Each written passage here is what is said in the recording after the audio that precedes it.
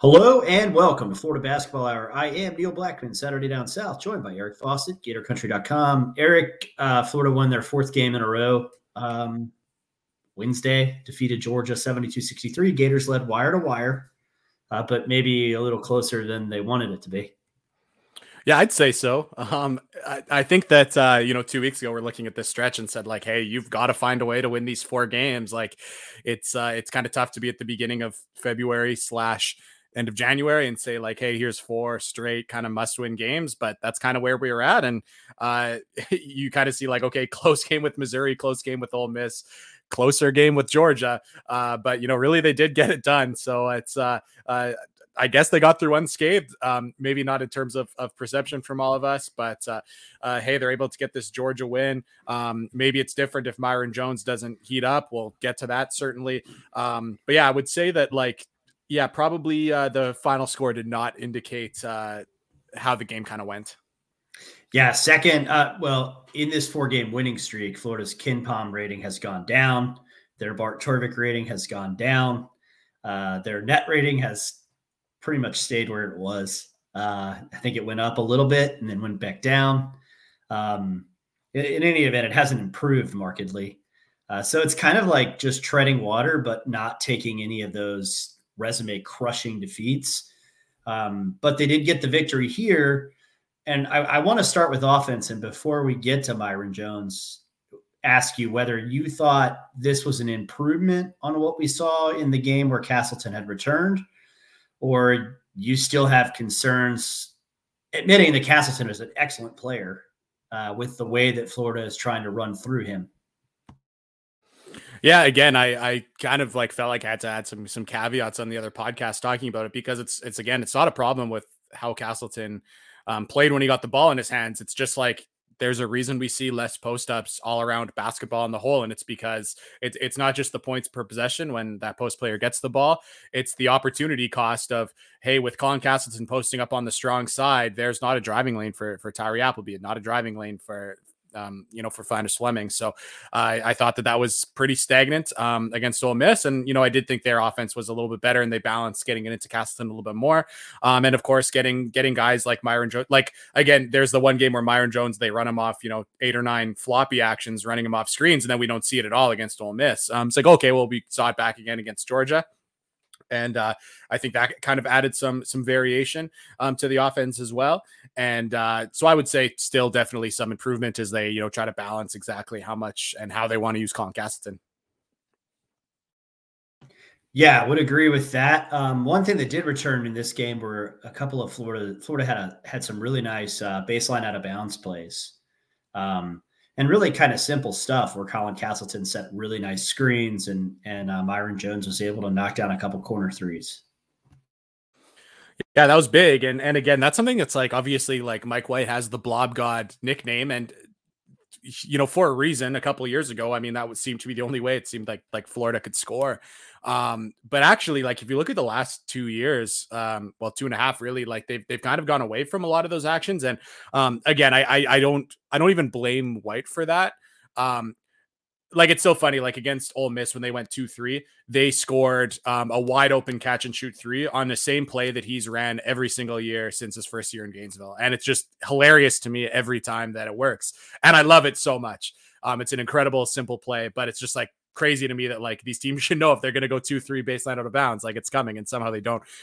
So with the caveat of that, I do think it's just tough to always be good at baseline out of bounds plays, because teams are just too good at scouting. Like, you look at Auburn, especially, that's one that really jumps out at me. Because you could hear when they played the Gators, not just this year, but the year prior, and actually even the year prior to that, Neil, at that, when the Gators beat, number 4 ranked Auburn with us in the building, you could hear Bruce Pearl from the bench calling out what Florida was going to run based off how they aligned. And that's not a problem with what Florida was doing. That's just like, if you scout well, it's it's something that, you know, you shouldn't be able to get all these open buckets that the Gators got the last couple of years. So with that being said, the Gators have kind of gone away from all their like quick hitter, easy score baseline out of bounds. I think a lot of it is credit to opposing teams in the SEC that are just really well scouted. And instead the Gators have just, you know, gotten the ball in and gotten to their offense. But man, it's nice when you can still go into that bag of tricks and get an open bucket, especially again, when your offense is not, you know, super crisp. Yeah, and Myron Jones, 7 of 11 from deep. As it turned out, he matches the feat accomplished by Kayvon Allen and Noah Locke in 2019. Kayvon actually made 8, which is the school record for threes in a game. And that was an 8 of 10 performance for Kayvon against Texas A&M in 2019. But Jones goes 7 of 11. Has been really good the last 3 games. Report from Mark Lawn, the AP writer, that Jones played through a broken finger for 2 months. Who knows if that was affecting his shot? I imagine it made it painful. I don't know if it necessarily – Jones's form is funky. So I think, we talked about before the season that he's always been a little bit streaky, but seems to be locked in now. And obviously huge for Florida, who was having trouble scoring in other ways.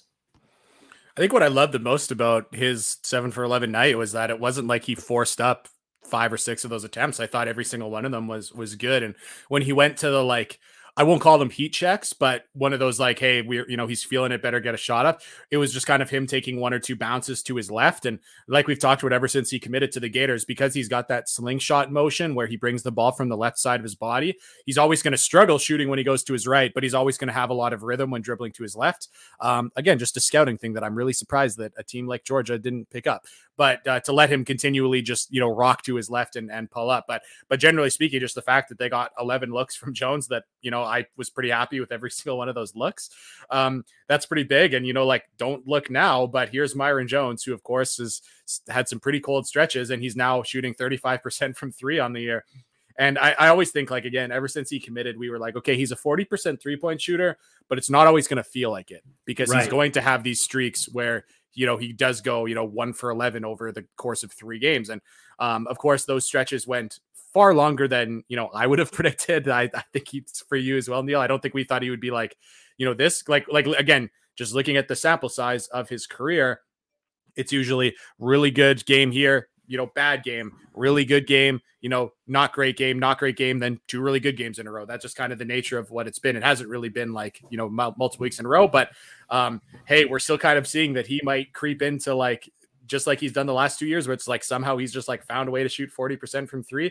Well, now after having, some really putrid stretches, he's up to 35% because he's gotten really hot. And if he comes out and hits, 3 of 5 and 4 of 9 in the next 2 games, he'll be, close to that number. So a bit of a different streakiness than we expected, but it is still, streakiness that we did expect, just in a slightly different way. Yeah, he was at 29.8% entering the Oklahoma State game. So, it's definitely, I don't know if you can revert to the mean, but he's getting, he's trying to head that direction. And that's a good thing. Florida, I thought, well, let's talk a little bit about just what else happened offensively. Second straight game and third time in 4 games, believe it or not, that Tyree Appleby scored every single one of his points in the second half. Do you think there's a reason for that, or just a weird coincidence? I'm going to say largely it's just pretty predictable when you look at Florida's play call data from the first half to the second half. Again, first half, it's like they honestly look like an SEC football team where it's like, let's establish the run. Like, that is what they're doing. Like, you look at the play call, it's like, yeah, let's feed the big man. And that's that. Again, it's just one of those things that, like, so I guess the next conversation would be like, is that something Florida's doing intentionally versus unintentionally, to say like, hey, we want to run it through Castleton a whole bunch, and then in the second half, let Tyree cook. I would say maybe, I don't know. That wouldn't be my working theory, but it could be the working theory of someone listening, or maybe even you, Neil. But it's just pretty clear that looking at these games, it's been, the first half has been so much posting up, and the second half has been more pick and roll, and like flip step plays for Tyree Appleby. I really do truly think, like, again, Tyree Appleby's been in college for 5 years. You could just, like, see, looking at all his stats, even in his time at Florida, he's always up for the big games. He's always up for the big moments. And I really do think there is some of that X factor to him that when the games do get into the bigger minutes, he's just like kind of coming alive. But you're definitely seeing just like, we can talk the X factor, we can talk the intangibles of Tyree Appleby very clearly being kind of like a big game player, but you can also see just very functionally, it's like the Gators are like, let's pound it inside to Castleton. And when teams start to, figure that out, it's like, okay, we go to the different things, and that's Tyree Appleby. And I think you also see it again in the last couple minutes of games. You're always going to see like, whistles are tougher to come by. And at that point you need guys who can make shots. And that's why you put the ball in the hand of your shot maker. And that's why I think that shot makers are so important to modern basketball. But that would be my response. I'm curious what you're seeing, Neil. Yeah. I mean, I see a lot of the same things. I was just surprised in this game because I didn't think Georgia had any real matchup for Tyree, like his quickness. Georgia's guards aren't really explosive type fast guards. They're more physical, or in the case of a guy like Noah Bauman, just kind of a big shooter. So it was a little bit surprising to me that Florida wasn't more pick and roll reliant in the first half, or maybe trying to get Appleby downhill where he could distribute in the first half.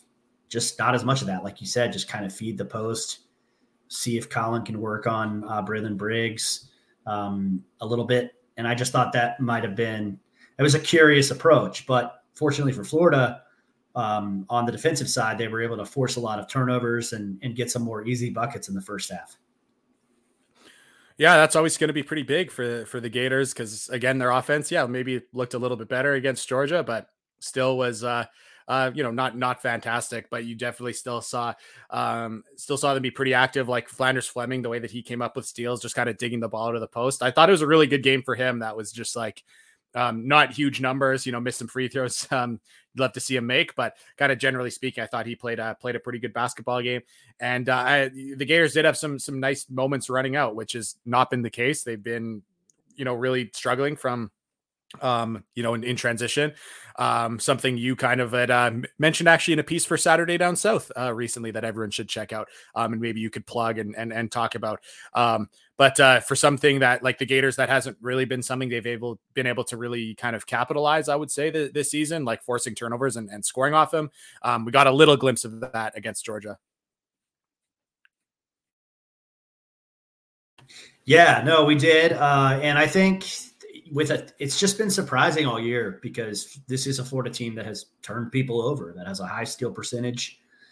But just another thing, if you're not good in half court offense, it would be great if they were, more efficient in transition, and we just haven't seen enough of it. And I think that thanks for the plug on the Saturday Down South article. And I think a lot of it, was the big crux of my piece is you're 7 years into the White era, and I'm not necessarily sure what Florida's identity is. And it's something we've discussed on the podcast repeatedly. And I do think that this particular team, Eric has mentioned it, and it's sort of the program MO, I guess, is that they play really hard and they play for each other, and that the culture seems pretty healthy.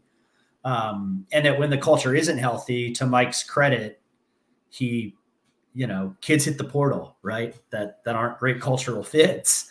And so I guess that's partly an identity, but in terms of schematic identity, they just don't have one. And you would think a high turnover team would be somebody that's really well schooled in their transition stuff, right? Because maybe we get turnovers and we get easy buckets that way. Some of the less good Bruce Pearl teams, that is their identity on offense. And that's fine. It works for Bruce. It's why they've gone to the NCAA tournament most years that he's been at Auburn, right? But, Florida doesn't have that. They don't have a necessary offensive identity. And as you've talked about, they also do so many things offensively. I'm not really sure they're good at anything because they don't stick to anything. They're very pragmatic in that sense. So, is pragmatism good? Maybe, but I do wonder about it a little bit. And then as far as defensive identity, I mean, we can talk about the defense, but you saw one of Florida's weaknesses defensively in this game, which is still the ability to stop straight line drivers. Now, Georgia's got guys that can do it, but I mean, Okendo kind of ate and did what he wanted. So first of all, this is a number. I don't know if I've said it on the podcast, but it's kind of the Jake Winderman stat of the week, because he often asks me to fill him in on this one. And it's become something that I've kind of tracked and is like been shockingly very similar to this number for like a month and a half. So in terms of points per possession in transition, the Gators are 253rd in the country. And I think that that's actually a little bit up from the last time I looked last week when they were 260s, but they've been pretty consistently in the 250s. So, Neil, you wrote about a couple ways where, you know, they haven't been able to play as fast as maybe White has wanted. I will also point out that, again, maybe there's a reason they don't, and it's just maybe because every single year going back to, you know, especially everyone wanted that Scotty Lewis team, you know, freshman team with Kerry Blackshear to run, and it was the same kind of thing where from a points per possession standpoint they were just terrible in transition, so everyone wanted them to run. But I kind of understand why they don't. But again, we're just seeing like young teams, old teams, athletic teams, less athletic teams. Like no one has really been able to score efficiently in transition in the last 7 years. And they haven't done it a lot. So that's one kind of note. And again, so going back to what you were just saying too about the straight line drives, I mean, that definitely was concerning because like we've kind of talked about throughout the season, the Gators have really struggled with kind of the smaller, shiftier guards. And you kind of thought, okay, you look at the kind of stubbier, you know, physical guards of Georgia, and you're just like, okay, there's the matchup for, you know, where Brandon McKissick can really thrive, and Flanders Fleming and some of these guys that aren't like elite level, quick side to side, but are physical. And yeah, that just wasn't the case. And so you just kind of wonder, it's like, you know, for these guys that like again, I'm not trying to be rude, but I think these are players themselves that really, really pride themselves on their defense. That's something that these guys have been talking about ever since they came to Florida, that they prided themselves on the defensive end. And I'm just kind of looking at some of these matchups and I'm like, what matchup are you going to thrive in if it's not the speedier, shiftier guys, or it's not the like more, you know, north-south driving physical guys? It's just like, you know, what matchup is going to work. And, you know, like, unfortunately, it looks like the matchup that's going to work is like when the Gators were playing Milwaukee and California and Troy earlier in the season, because that's when it's like, oh, this team can really defend, but then they start to play teams with good guards. And that's just not the case. So, I'll point this out too. I think an impressive game from those Georgia guards. I thought they were really good. And again, like, you know, Kerry Oquendo, like I think he's fantastic. And if Georgia continues to be the JUCO of the SEC, where guys go there from there and transfer elsewhere in the league, that would be a guy I'd be certainly interested in. Sure would be. You know, Florida's going to need guys that can get downhill to the bucket and create for other people. And I think Oquendo can do all of that. He's a, you know what, seeing him live, he was a more clever and efficient passer than I thought he was. Like he made pretty good decisions with the basketball in addition to making some circus buckets. So yeah, I mean, I was impressed. Georgia played like a team that's played better in the last month and suffered some close losses. I mean, I'm not saying that, you know, I don't know what will become of Tom Crean. You know, they still may move on. And if I were their athletic director, I would, but they are definitely playing better than their record, at least right now. But the Gators do escape with the win. And I think another big reason that they've been able to kind of weather the storm is, you know, Niles Lane, again, he had a big possession late in the game where he just got a tap and forced a steal. When Georgia had a chance to cut into the lead, cut it back to a single possession. And that was Lane on baseline help, which is, I think, something you said about him on the last podcast. Like even his help defense is better than other people's. And so we've seen that Florida at 0.78 points per possession against since Lane emerged from White's doghouse in the second half of the Oklahoma State game. Obviously makes the Gators a little bit better defensively. Curious about the 17 minutes thing, especially when he had a one dribble drive and dunk, and then they proceeded to not run anything for him to do that again the rest of the game. Yeah, the best closeout attack I've seen in quite some time, truthfully, the way that it rotated to him and he just had an electric first step and got to the rim. I thought that was awesome and something I could use a lot more of. So that's just something too that I'm hoping film got, whether it's the team or the coaches there saying, like, whether it's for Niles Lane or other guys, it's just like, hey, do you see how he, faked one way, had a really confident first step towards the middle of the floor and only had to take one dribble and score? Like, that is basketball. So that was a really nice basket.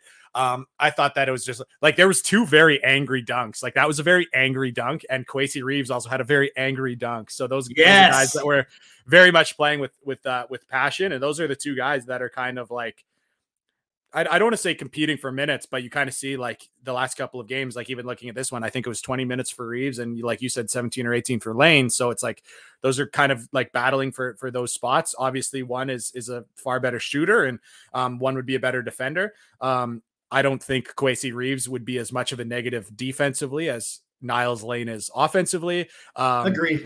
But Lane's defense has been truly incredible on a team that, truly needs that. So I do think that would be interesting. I just realized, Neil, in this moment, I have not looked at the data at all for, points per possession on or off for Niles Lane. I may do that casually as we continue to talk on the podcast, but do you see those guys as like kind of one or the other? And kind of see the Gators go, hey, do we want this, more offensive option or defensive option? Do you see lineups where you could have Kwesi Reeves at the 3 and Niles Lane at the 2? Or how do you see those guys? Do you like them playing together? Would you like to see them kind of like different, like they've been doing so far?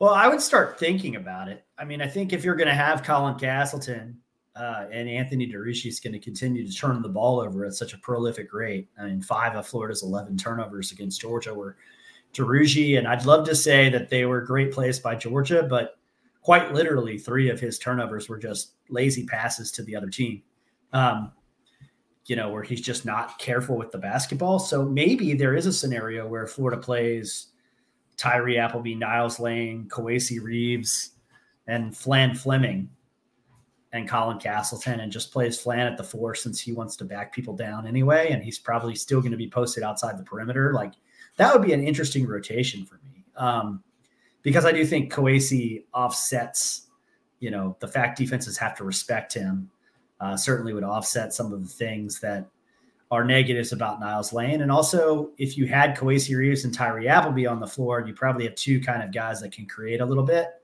And then Castleton has really, really improved, to his credit, at recognizing doubles and passing out of them this season. And then I think Niles Lane is a pretty good ball mover from what we've seen in the last couple games. He's decisive. He's clean with the ball. He's only had 1 turnover in these 3 starts. So I think, there's a scenario where if you take Anthony Duruji out of the power forward spot, you could get them both on the floor at the same time. Just going back to something you mentioned a little earlier about a steal that Niles Lane had, I also think that was a very impressive play that I don't think people realize, because when an offense throws a ball like directly into the awaiting 2 hands of a defensive player, you just think it's an awful pass.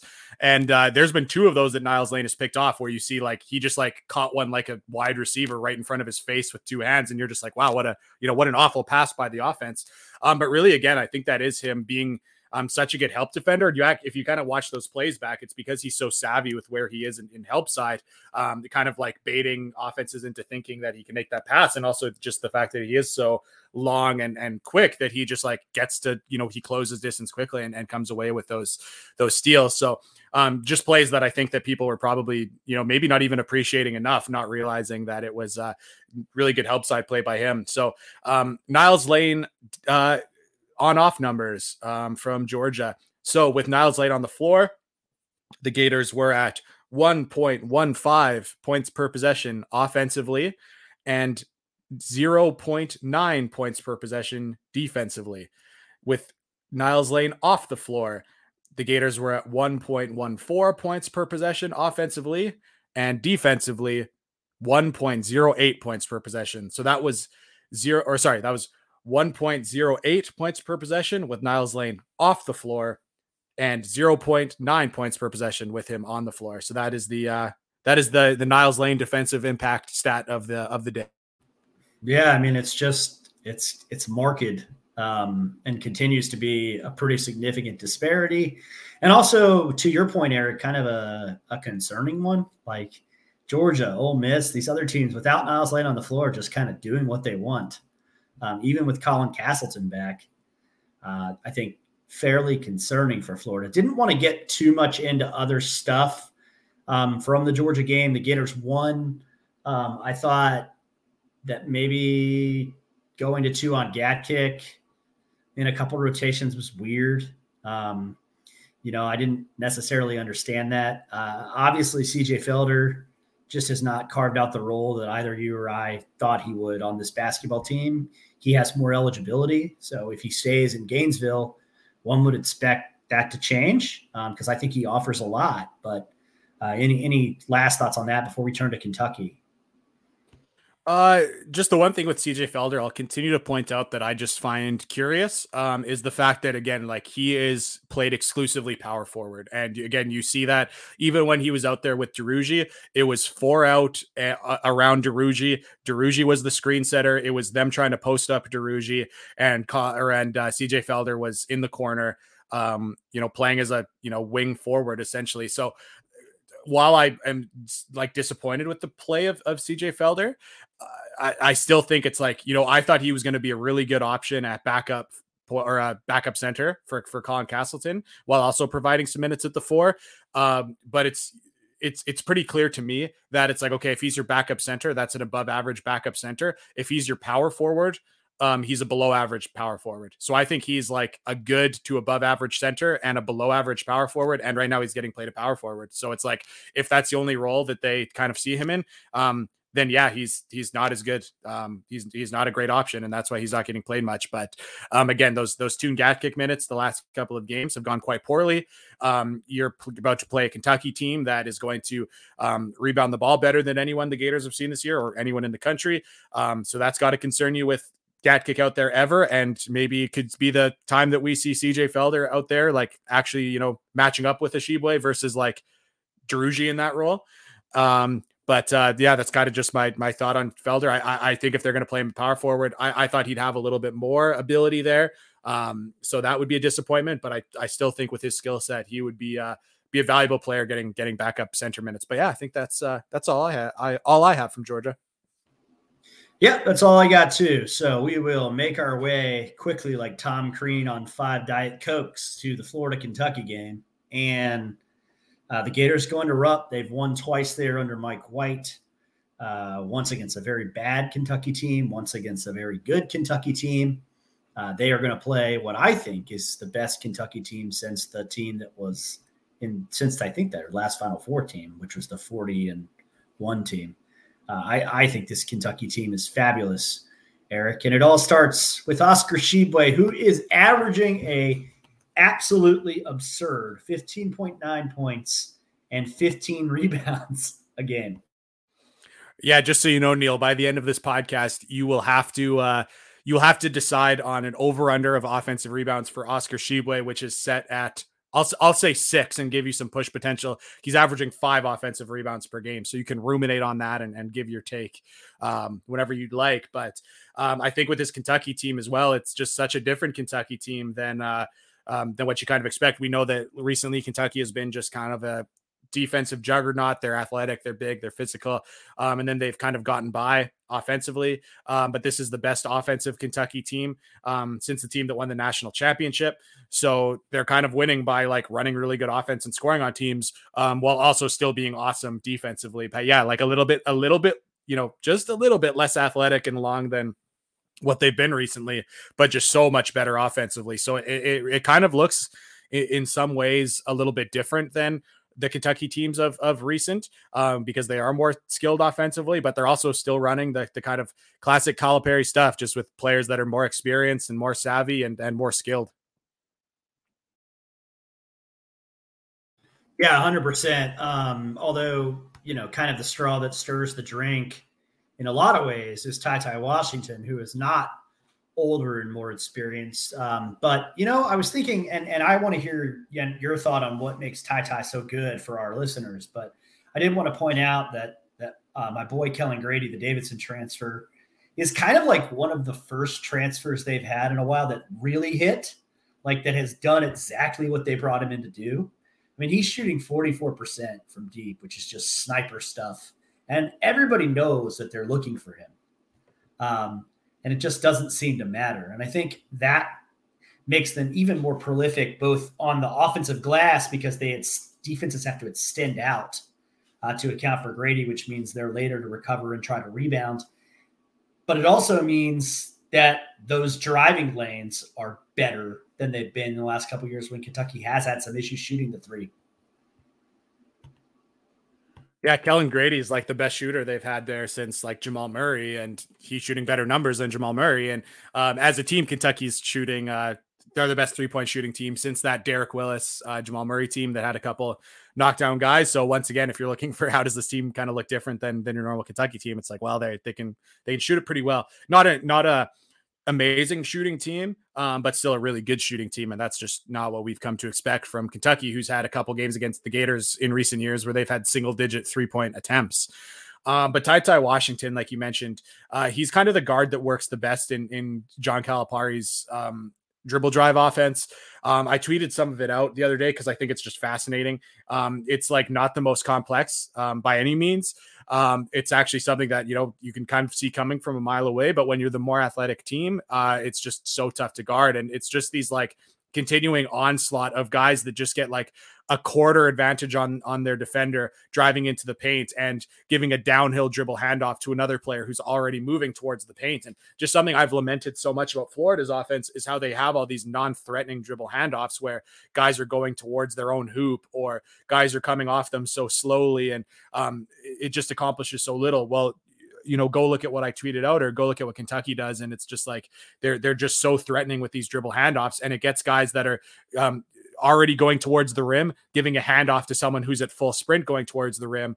And because of the angle of that dribble handoff, the guy who's giving the dribble handoff kind of like rubs off the defender of the player who's about to receive the dribble handoff. So it's just a lot of like very difficult actions to guard, even though you see them coming. And I think Ty Washington being, like you said, he's the, kind of the typical Calipari player, just, high level recruit, high level athlete, not as great of a shooter, but super athletic. And he's just like, whether it's him getting that initial advantage driving the ball or whether it's him receiving it because they've, got, Severe Wheeler who's sometimes getting that initial drive. He's just someone who just, you just watch the games and it just seems like every other offensive possession, he's just like barreling towards the rim with an advantage. And it's just kind of one of those, like you see teams that just looks futile trying to guard because again, it's like, it's coming, but it's still so tough to guard. Yeah, and we hadn't even gotten into Severe Wheeler yet, who, again, I think nice use of the portal by Calipari. They bring him in. He's another guy that can really get into the lane and bother people. He's a better defender than he was given credit for, I think, because he's so quick and active. And him and Tyree Appleby had some fun battles last year. I mean, in one of those games, Severe Wheeler had 27 points and 4 assists, but and only 1 turnover. That was the game in Gainesville. In the game in Athens, Appleby kind of got the better of him, although Wheeler still had 10 points and 10 assists for a double-double. But Wheeler had 6 turnovers in that game. So I think, Wheeler still sometimes turns the ball over a little bit because he will drive into traffic and not necessarily know what he wants to do with the basketball. A lot of small guards have that issue, but kind of gives them a dynamic change of pace as well. Somebody that's a little bit of a different look defensively than Ty. Yeah, I think he's also averaging like 7 assists per game, which is just crazy, especially on a team that's, good but not great shooting. And going back to Georgia really quick, I'll say that's one thing that Tom Crean has kind of had success with. He gets, Severe Wheeler to be an incredible assist man. And now Aaron Cook's there averaging 6 per game for Georgia. But, yeah. Severe Wheeler, like goes to Kentucky, not a team that's kind of traditionally had that kind of pure point guard. And even though they don't run like a ton of ball, they're not like the most ball screen heavy team or anything like that. It's still something where Wheeler just piles on assists. Like one thing they will run is, again, some of those kind of floppy actions like we've kind of wanted from Myron Jones and the Gators have started running. They'll run Kellen Grady off those, and having a pinpoint passer like a Severe Wheeler is pretty big. And it's also actually a little bit of a devastating play as well, because they'll have like Oscar Tshiebwe setting these kind of turnout pin downs for Kellen Grady. And then he just opens up to the ball. And because of where the screen is set, he's already like on the edge of the block. So if there's like 2 guys that are committed to Grady for just a half second, Tshiebwe will slip and Wheeler will hit him in the hands and he'll just dunk it. And it's tough action to guard as well. But yeah, I think Sahvir Wheeler, like you look at kind of earlier in the season where Kentucky fans were not like stoked with how their team was playing. Some of it was because, Sahvir Wheeler is a non-shooter, not as athletic as what they're kind of used to from their guards. But again, I just think like he's a lot better than what they've kind of what they thought at the time, and they're starting to see it. And I think part of it is just, these Kentucky fans are not used to having such a, elite passing point guard, but it just really helps them. And again, for a team that plays pretty fast and uses their athletes, like to have Sahvir Wheeler with the ball in his hands, pushing it at 5'9", and to be like such a good passer to hit ahead to Keon Brooks or Dante Allen or some of their athletic wings, like also a very good transition player. And that's something that's pretty important to them. Yeah, one thing that's really interesting and one thing that kept Vanderbilt in the game at Rupp Arena was that Kentucky normally is and Eric kind of alluded to this a little bit, but he didn't talk about fouls.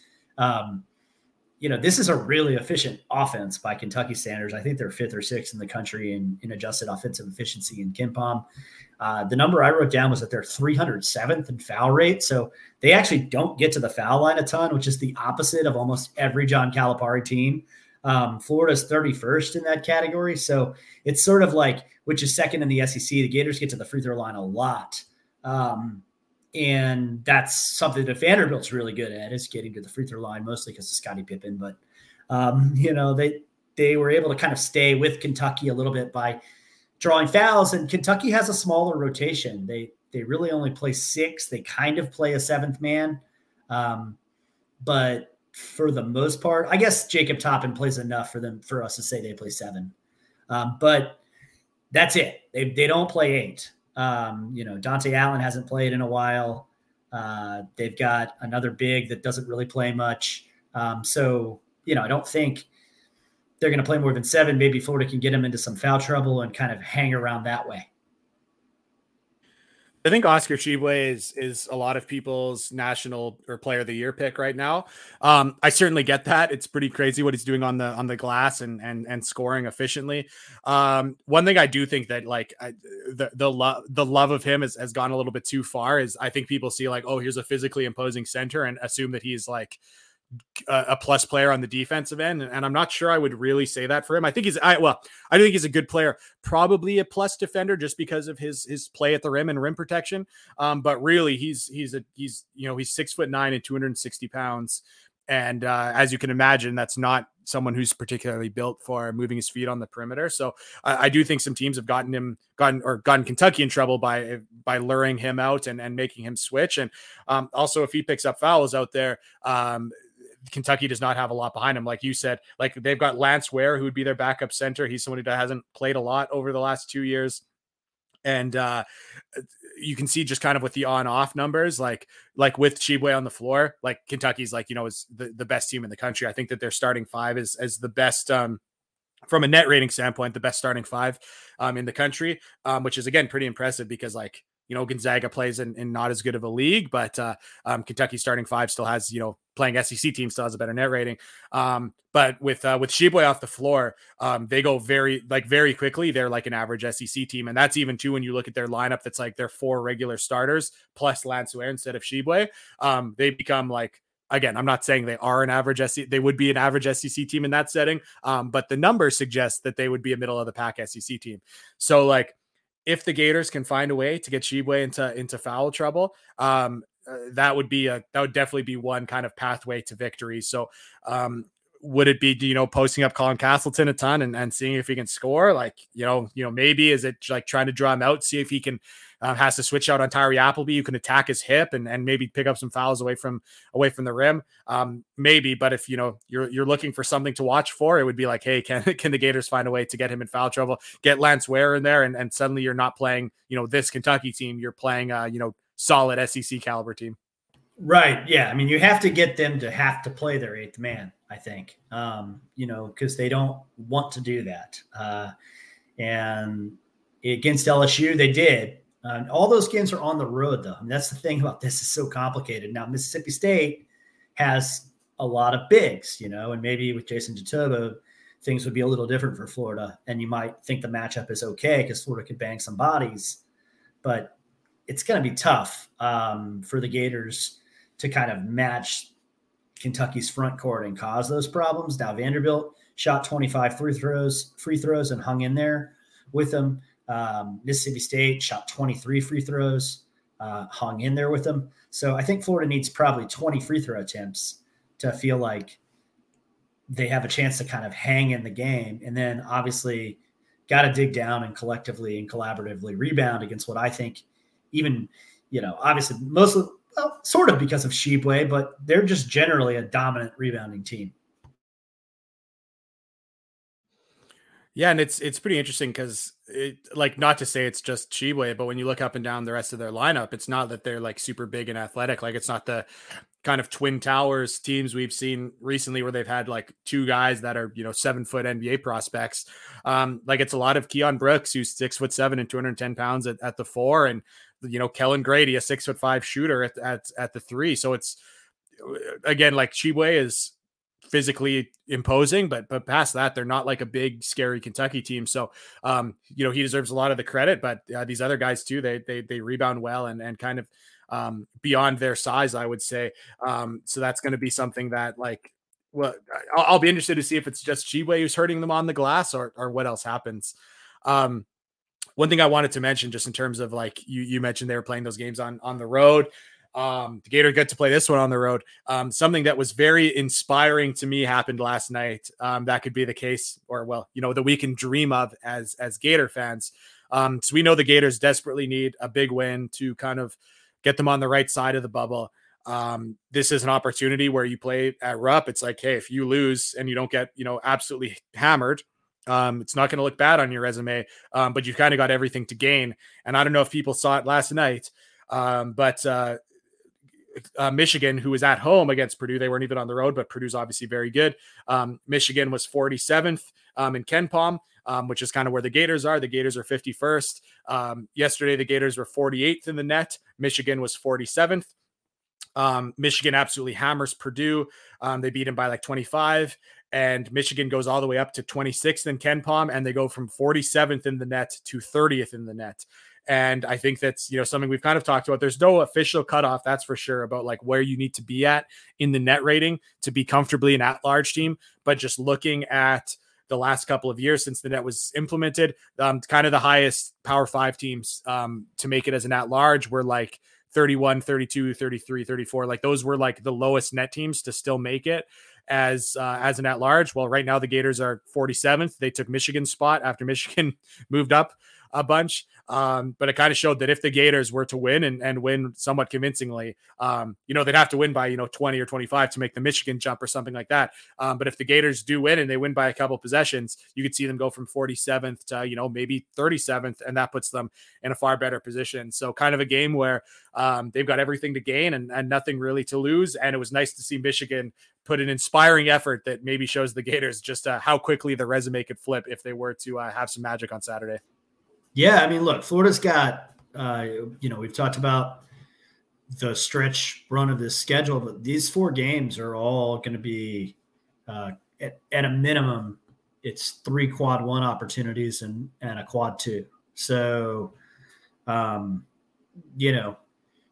winning any of these games would be really huge for Florida. But if they could grab one on the road of this caliber, I think they'd feel really, really good about their chances of going to the NCAA tournament, so long as there's not a loss in Athens, which, to be quite honest, seems distinctly possible the way that Georgia's improving, or a loss at Vanderbilt, which is a gym where pretty much anything can happen. So, it's not like Florida gets out of this 4-game stretch and is home free. Those aren't automatics at the end of the schedule. But these are the last 4 regular season opportunities that the Gators are going to have, and they need to take advantage of some of them. Yeah, and again, not to call out anyone's broadcasting kind of recently for the Gators, but like, man, some of the misinformation regarding bracketology and the selection process has been pretty egregious on a couple of Florida's last games in terms of like oh, like the league, or, the committee will take the top 7 SEC teams, which has just never been the case. It's not like, hey, you see how many leagues does this team deserve, and then you take 1 to 7, or this Right. record in the, but so that's really not the case. Like you've really got to look at these net numbers. That's the biggest one. You can look at some of the computer numbers like KenPom as well, but like, really, it's like they don't look at league record. They don't look at anything like that. It's the net. So I've been pretty interested looking at kind of the jumps and falls that some of these kind of similar teams have made. So that's pretty big. So I think you definitely look at a game like at Georgia, like you said, looking at what we just saw, where it took maybe a miraculous Myron Jones game to not have this one, come down to the buzzer. That's pretty big. Vanderbilt as well. But yeah, it is one of those things where it's like, does beating Kentucky on the road erase Texas Southern? I would say no, especially looking at a lot of the other, like the Gators are 1-5 in quad 1 games, I think. Right now, you look at the other teams that are kind of in the mix. A lot of them have more quadrant 1 wins than the Gators, and none of them have quadrant 4 losses. So like, does one quadrant win, elite quadrant 1 win, change all of that? Probably not all of it, but a big chunk of it. But I think this is just really fun. Like for Florida fans, like I'm really excited for Saturday, because again, it's stressful to go play Ole Miss in overtime, where that loss might keep you out of the NCAA tournament. It's fun when you go to Rupp and like, hey, if the Gators lose by 8 or whatever, that's going to keep them like that probably won't move the needle at all. That's probably going to keep them right where they are. But if you win, it'll change everything. So it's kind of fun to have a little bit of playing with house money kind of game. Oh, absolutely. That's a great point, Eric. And it's a quad 2 game for Kentucky too. They're playing pretty significantly, I think, at this point for seeding. They have maybe the best win in the country, right? With the win at Kansas. But what was so interesting about their SEC Big 12 Challenge win was, and John Calipari, who always says things, I don't think he ever says anything to the media that he hasn't thought entirely through. But like for him to say, well, this is our first quality out of conference win after they beat Kansas. So I kind of was like, is he serious? And then I looked at their schedule and I'm like, man, like, maybe that was sort of a backhanded shot at North Carolina, who they just blew out on a neutral floor. But he's kind of right. Like, they didn't beat anybody in the non-conference. They pretty much lost everybody that they played that would have been a quality victory. So I'm sure they're looking forward to a quad 2 opportunity before they head to Knoxville and play, to Eric's point, with house money for them too on Tuesday. Yeah, it's interesting. Maybe this will be an off-season discussion, but I think we can all remember the time where we hear that the Gators played a tight game, still maybe some contested information, but play a tight contested game with North Carolina in a scrimmage. And we're all kind of like, oh, that's awesome. Like, that's great to hear. And now you see that, North Carolina's not as good as we thought, and probably the Gators aren't quite as good as we thought. But I don't know I forget where North Carolina is right now in the net, but I could also see them playing North Carolina on a neutral floor. Like, I think that could be a quadrant 2 as well. So they might be like, objectively speaking, that could have been their first quadrant 1. Yeah. Their first quadrant 1 non-conference win. So, but hey, I'm sure if they want to, throwing shade at North Carolina, that's funny too. But yeah, I think that beating Kansas by 18 on the road, that might be the biggest win. Like, I know it's like, I guess like Alabama beat Gonzaga on the road, if I remember, but it wasn't sort of semi away, because it was right Portland, right. So and of course that it wasn't an 18-point game, so that could very well to win in that fashion, in Kansas where nobody wins. That's pretty impressive. But it's always interesting to hear Calipari's things. Like I sometimes cringe, but I sometimes find things like like you said, I think he chooses his words pretty carefully. So yeah, I'll take that as a bit of a shot at North Carolina. Yeah. So huge opportunity for Florida Saturday at Rupp Arena. It's a 2-game swing. Florida will not return home. My understanding is I think they'll stay in Lexington overnight and then go to College Station and practice is my understanding. And Mike White has done that occasionally. One of the things he's been good at is grabbing road wins in conference play. So they trust their formula. And I think in this 4-game stretch, even though that's going to be a quad 2 game now, I think almost certainly will not move up to a quad 1 game for Florida. a tremendous opportunity on the back end of this. So a very important little trip where a 1-1 record makes you feel a lot better about where the Gators would be. Yeah, and luckily Texas A&M ended up being a little bit better, I would say, than a lot of us kind of expected. I forget what they are on the net, but they're 75th in KenPom, and that's after losing a whole lot of SEC games in a row. But still, like that kind of game is going to turn out being a better one than we probably would have thought. We probably thought that would have been in the tier of like Ole Miss and Georgia, and that's not the case. Another chance for a big win. So and that gets into a little bit of the murkier where it's like, okay, like obviously losing to Kentucky on the road, that doesn't tank your resume. I don't think losing on the road to Texas A&M, that doesn't hurt you at all. But again, that's another one of those games that's like kind of like, playing against Oklahoma State. It's like, okay, like it's not like, in a vacuum or even resume wise, it's not something that's like looks bad or is going to hurt you, but like they've kind of put themselves in a position where those are the 50-50 games that they've got to be on the right side of if they want to have kind of a chance at, and not, really sweating it out on Selection Sunday. Yeah, I mean, it's a quad 2 game, so it's going to be a nice resume game, but they're also going to be playing a team that's lost 8 in a row, right? Because, I mean, unless Texas A&M wins at Auburn on Saturday night, which, if you think that's going to happen, I've got a bridge in Brooklyn I can sell you. But I don't know, man.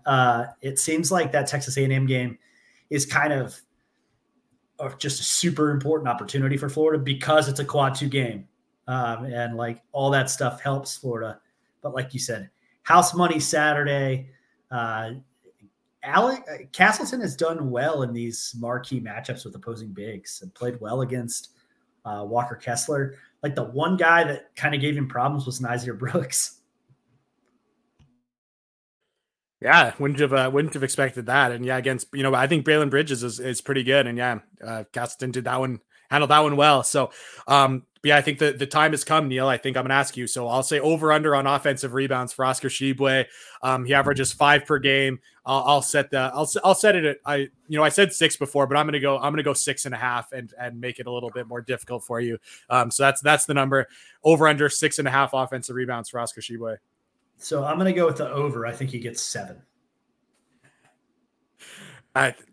You could say any number and it's feasible for sure. Again, like it's just I think I forget what it is now. I just wrote it in my preview, but like his individual offensive rebounding number is better than like 6 teams on the whole. So he is just truly an offensive rebounding machine. And I think it also just might matter like how many of those. Like, is it going to be a situation where the Gators can have Castleton out there for every single minute that Tshiebwe is out there? Or is it like, any foul trouble? Like it's going to be concerning. And I am very interested to see too, if they do get situations where it's Tshiebwe on the floor and Castleton off the floor. The last couple of games, it's been Anthony Duruji playing the 5. Obviously a couple games before that, it would be a Gat kick.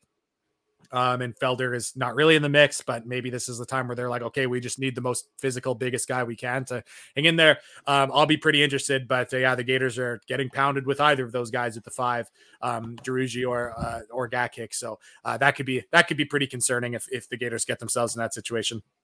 Yeah, just not looking forward to any 2 on Gatkick Tshiebwe moments. I just don't think that you want any of those. It really would behoove Florida to try CJ Felder in those situations just because of girth and strength. 2 on Gatkick is not ready for the Oscar Tshiebwe experience. But that's our show. We appreciate all of you tuning in. We will be back after the game at Rupp to preview the Texas A&M Aggies and Buzz Williams just struggling to get it going down in College Station. So go Gators, keep attacking closeouts.